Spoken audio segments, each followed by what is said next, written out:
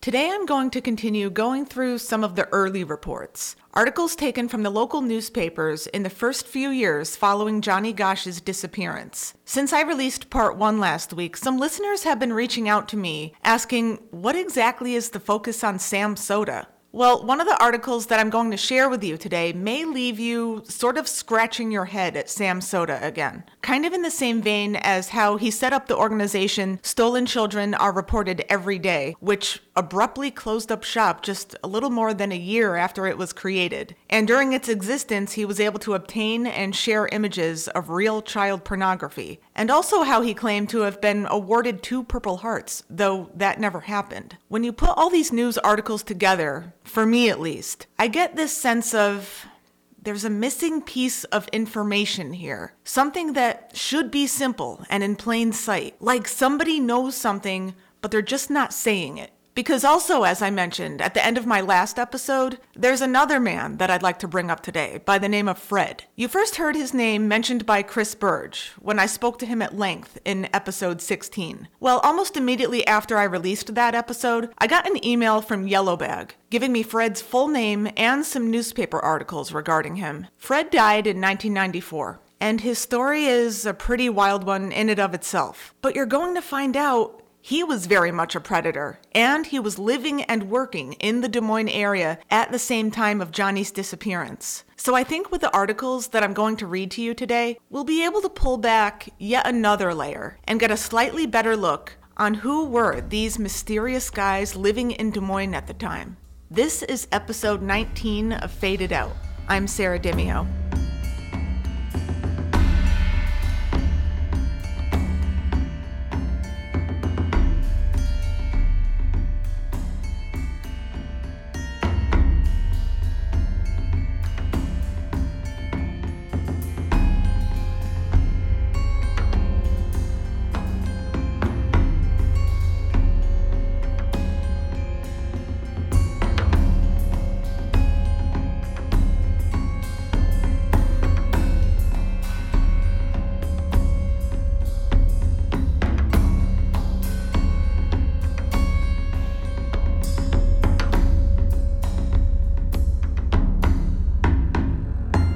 It really is hard to think about Johnny Gosch and not think about Eugene Martin. The cases have never officially been linked, but they're just too similar. Both living in the Des Moines area, Eugene Martin in Des Moines and Johnny in West Des Moines, both paperboys for the Des Moines Register, both alleged to have been talking to strange men the morning of their disappearance, and both disappeared without a trace on a Sunday morning. So the first article I'm going to read to you involves Sam Soda and Eugene Martin's father, Don Martin. This is from the Des Moines Register, and it's dated October 18th, 1984, a little over 2 months after Eugene disappeared. The writer is Frank Santiago, who I've noticed has written many articles on Soda from the early 80s into the 90s. The headline reads, "Martin Cites Tiff with Investigator." Don Martin said he was angered Wednesday when private investigator Sam Soda of Des Moines declined to discuss a possible lead on his missing son because Martin claims Soda wasn't being paid for the information. "I personally don't like it," said Martin. "He tells me nothing unless I hire him." That was Martin's interpretation of a telephone conversation he had with Soda, whom Martin had called after learning that someone from Sheridan recently saw a boy who looked like the missing newspaper carrier, Eugene Martin. But Soda said later he didn't discuss the lead with Martin, quote, "because I didn't have it checked out. Until the information is correct, I don't want anybody going around shouting about it. Then I make a fool of myself," end quote. Martin said John Gosch of West Des Moines, father of missing carrier Johnny Gosch, who vanished more than 2 years ago, called him early Wednesday and told him Soda had information about the Sheridan incident. Then Martin said he called Soda. A tape Martin said he made of the conversation follows. Martin: "This is Don. I got a call from John. What's this all about, this person from Sheridan?" Soda: "Well, I'm not working for you guys, Don, you know? I've heard it through the grapevine." Martin: "Well, if that's the way you feel about it, why did you have John call me?" Soda: "I didn't care if John called or not. We were just talking. I've been doing a lot of work. I don't like the things I've heard. You guys haven't hired me. You haven't offered to pay any expenses. I had a news conference the other day. I've done an awful lot. I haven't asked for anything. Nobody has been to my office to consider talking to me. The Sheridan lead wasn't related to Johnny Gosch. I'd like to work for you guys. I've got a reputation to contend with. I think I've treated the Martins right. I don't keep coming knocking at your door telling you I'm doing this and I'm doing that. Martin, I'm not going to sit here and argue with you. Soda, I'm not arguing with you. Martin, if you don't want to tell me what you know, that's up to you. Soda, I will tell the authorities. Martin, fine then, call them and tell them. I don't want John calling me at 12 o'clock at night and tell me a bunch of stuff and tell me to call you, and when I call, you give me a runaround. Soda, I tell the authorities everything I've ever come up with. You ask them, they tell you. In an interview later Wednesday, Soda said he was investigating the lead and wasn't prepared to turn over the information. He said that he has been working on the disappearances of the two 14-year-old youngsters for months, mostly at his own expense, and that Noreen and John Gosch had paid some of his expense. Martin said he has had no agreement with Soda and has never paid him. Soda, who has recently emerged as an anti-smut campaigner and head of an organization called Stolen Children Are Reported Every Day, said,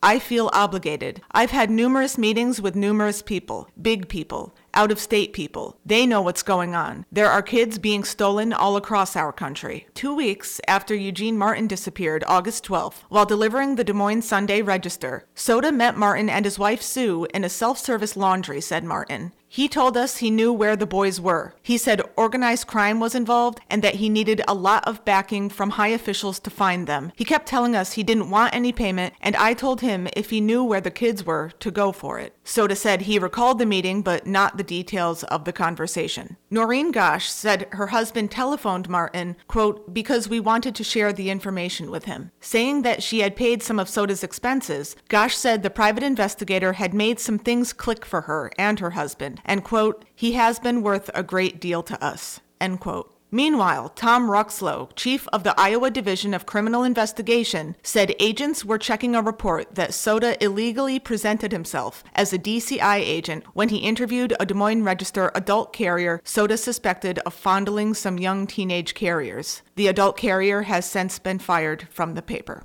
Okay, there's a lot to unpack here.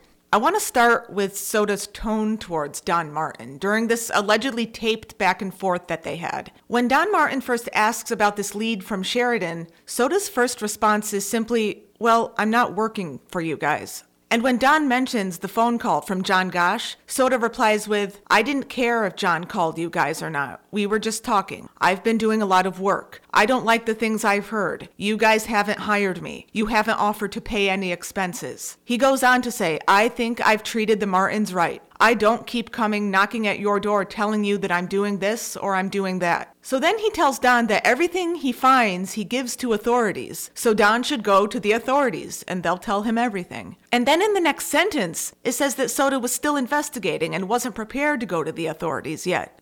The thing is, you don't talk to a grieving parent like that. I am aware that being a private investigator is a business. You don't give out services for free. But that's not what Don Martin was asking for. He was asking Sam Soda for a piece of information that he was told he already had. And if Soda was just waiting for a payment from the Martins before he shared that piece of information, well, at that point, he's not really requiring payment for a service. At that point, he's more so ransoming that piece of information. And if this conversation between these two men did happen just as it's printed, why did Soda tell Don that he shares everything with authorities and that they would tell him everything? That part I really don't get because it makes me wonder if this lead out of Sheridan ever even existed. Or maybe it did exist and Soda was still trying to hold out so the Martins would hire him. It just seems to me that there's a lot of baiting with bits of information. It speaks to something I've touched on before in recent episodes. Private investigators who keep a story going, keep families and the public hanging on, but never enough to lead to anything substantial that could implicate someone. That way the story keeps going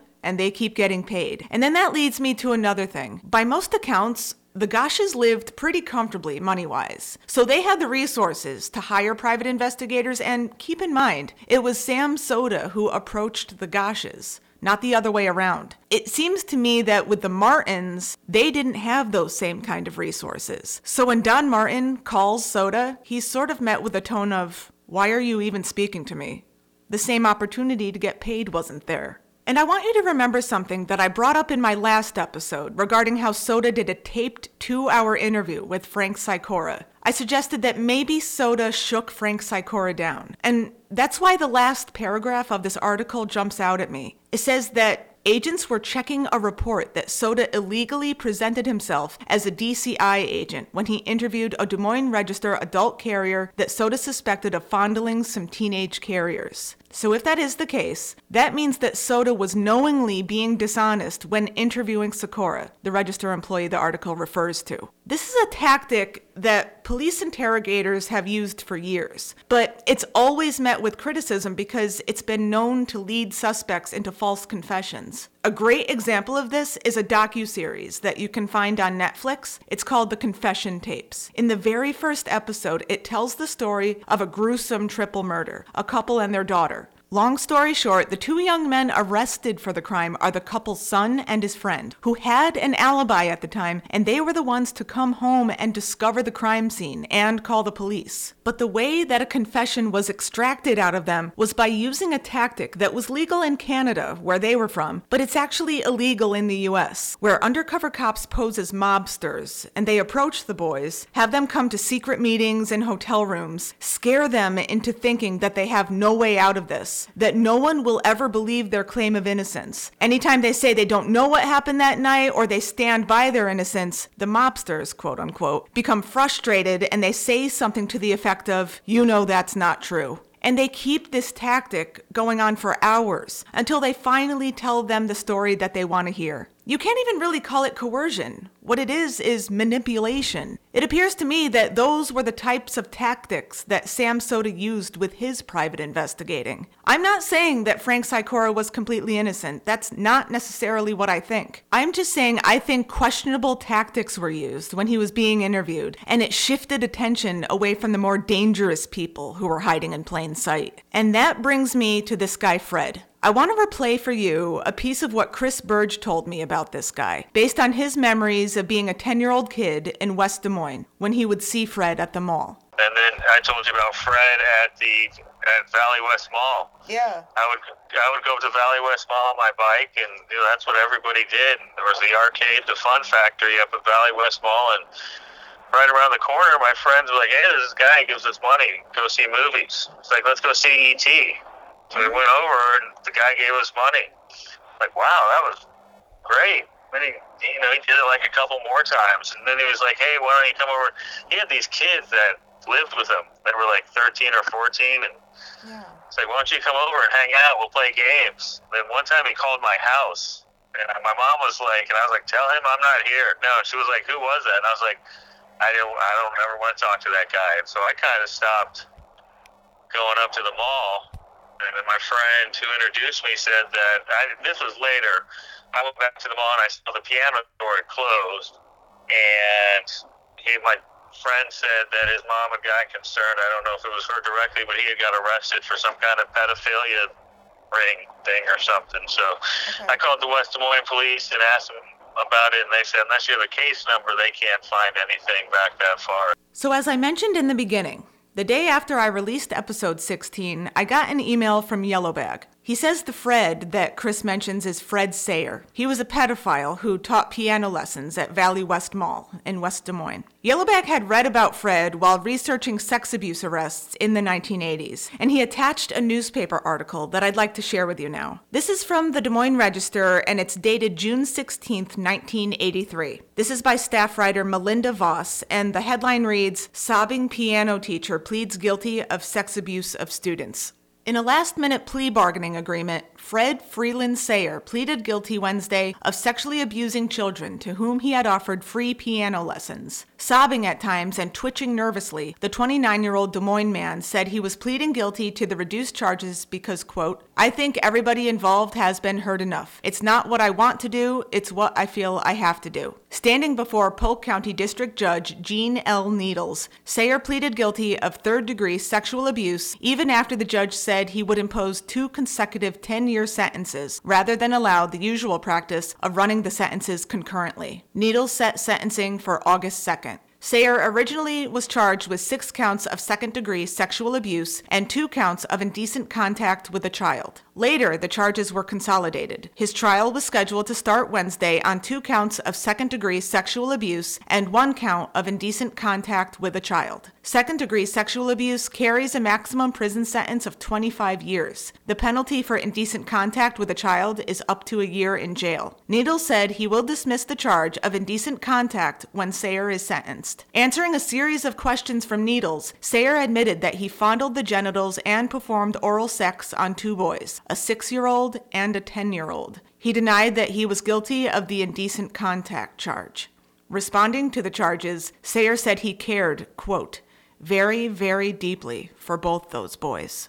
The article includes a picture of Fred Sayer, and when I showed this to Chris Burge, he confirmed, yes, that is the Fred that he was talking about. After that, he said to me, I am putting my money on Fred. And Chris then emailed me more newspaper clippings that he found regarding Fred. Here's one from the Des Moines Register dated August 11th, 1991, written by staff writer William Petrosky. The headline reads, Sex Offenders Prison Release Worries Police. Fred Sayer plans to return to West Des Moines early next year, and state officials are already getting worried. Sayer, 37, has been behind bars the past 8 years after pleading guilty of sexually abusing boys in the Des Moines area. Authorities say he was a Pied Piper who would win the friendship of boys with gifts such as soda pop and money for video games, and then coax them into fondling or oral sex acts. At Valley West Mall in West Des Moines, where Sayer was a piano salesman, he offered 3 boys free music lessons, then sexually abused them, the boys told police. Sayer was sent to prison for 20 years in 1983, but his sentence has been reduced under Iowa law because of his good conduct and prison work, plus credit for time he spent in jail awaiting trial. That means he is due for release from the Iowa State Penitentiary in Fort Madison on February 10th, regardless of whether he is ready for freedom. I just want to skip down a few paragraphs. It goes on to read, Sayer said in recent interviews he believes he will be no threat to society when he is freed. However, he expressed deep bitterness over his years behind bars and no remorse for his crimes. Hell will freeze over when I say I am sorry, he said. I have not been shown one bit of mercy. How am I supposed to act when I get out?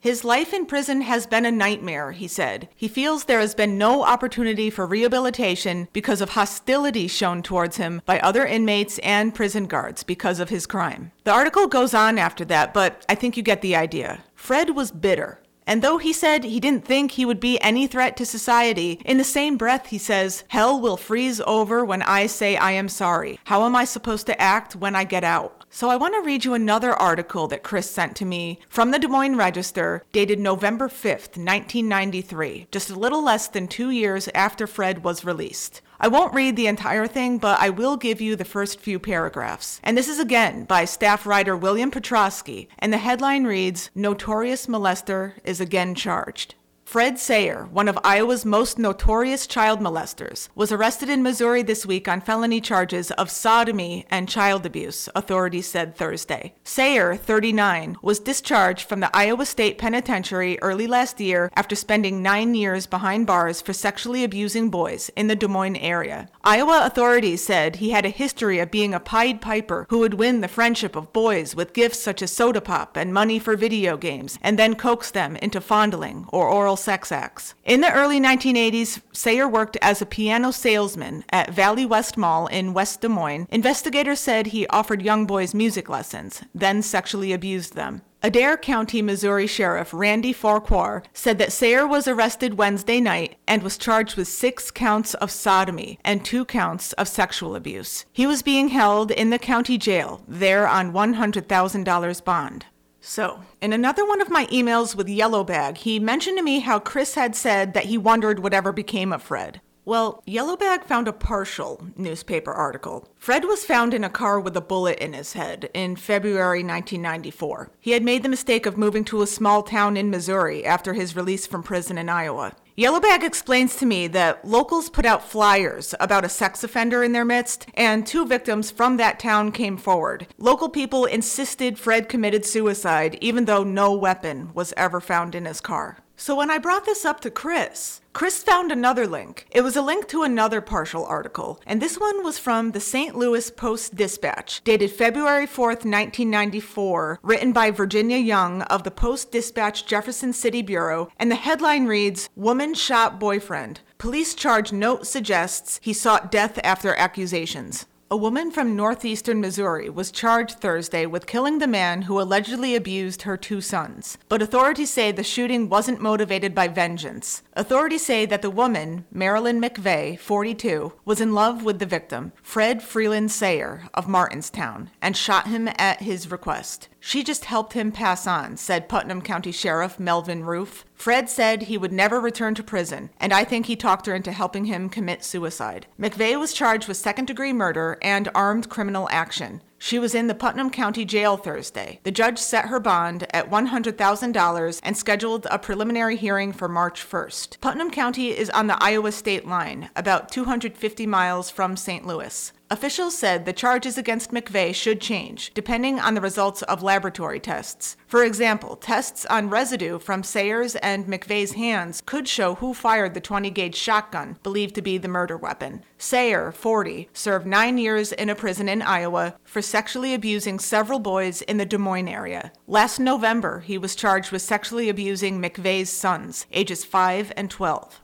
So that's the story of Fred Sayer. My questions regarding Fred would be, did Fred and Wilbur Millhouse run in the same circles? Did Sam Soda know anything about Fred Sayer? And if so, why did he never question him? Did Johnny ever have contact with Fred? It would be likely if Johnny hung out at the mall. Chris did, and he remembers Fred clearly. It just seems very odd to me that at a time when people are just now beginning to learn the word pedophile, and it's becoming very prevalent in the Johnny Gosch case, and here you have a guy arrested for sexually abusing boys, and he's in West Des Moines, and his name is blasted all over the papers, and yet as far as Johnny's case goes, his name has never once been mentioned. So I'd like to learn more about Fred. Who were his adult friends at the time? So that's where I will leave you today, and for my next episode, I'm planning to speak to someone much closer to the Johnny Gosch case, a friend of John and Noreen who's been active in the search for Johnny since the very beginning. I'm looking forward to hearing his thoughts on the new information we've uncovered in the recent episodes, and if he thinks that there's anywhere that we can go from here. Until then, you can get in touch with me by email at fadedoutpodcast@gmail.com. I want to also direct you to Fade It Out on Patreon.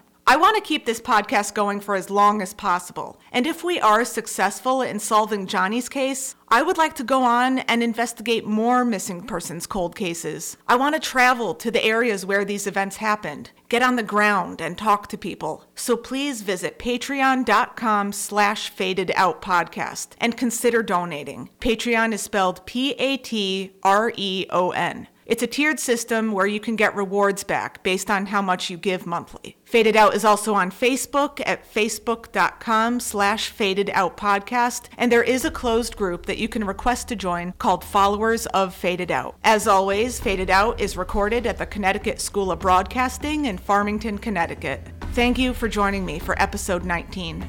I'm Sarah Dimio. See you next time.